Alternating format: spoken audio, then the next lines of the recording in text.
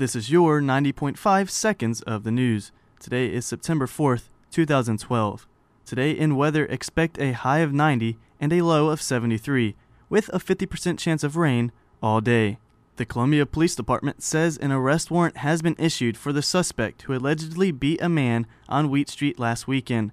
21-year-old Michael Blasek is being charged with second-degree assault and battery. Police say they will serve the warrant after Blasek is extradited from his believed location at Camp Lejeune, North Carolina. He is stationed there in the Marine Corps. USC has a new director of undergraduate admissions as of September 1st. Mary Tileston Wagner received her Bachelor of Arts in Retailing and her Ph.D. in Higher Education Administration, all from South Carolina.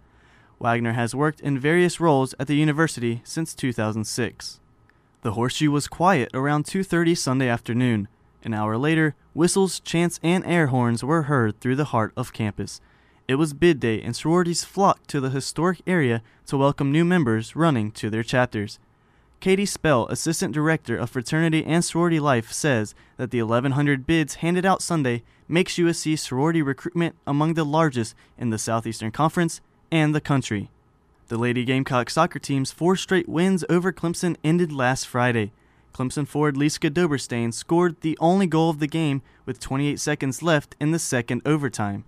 USC freshman forward Courtney Angadi Smith says, "We just need to come back next game, recover, do what we can do for next week." 30 years of showing independent films at 937 Main Street and 5 years of renovating is over.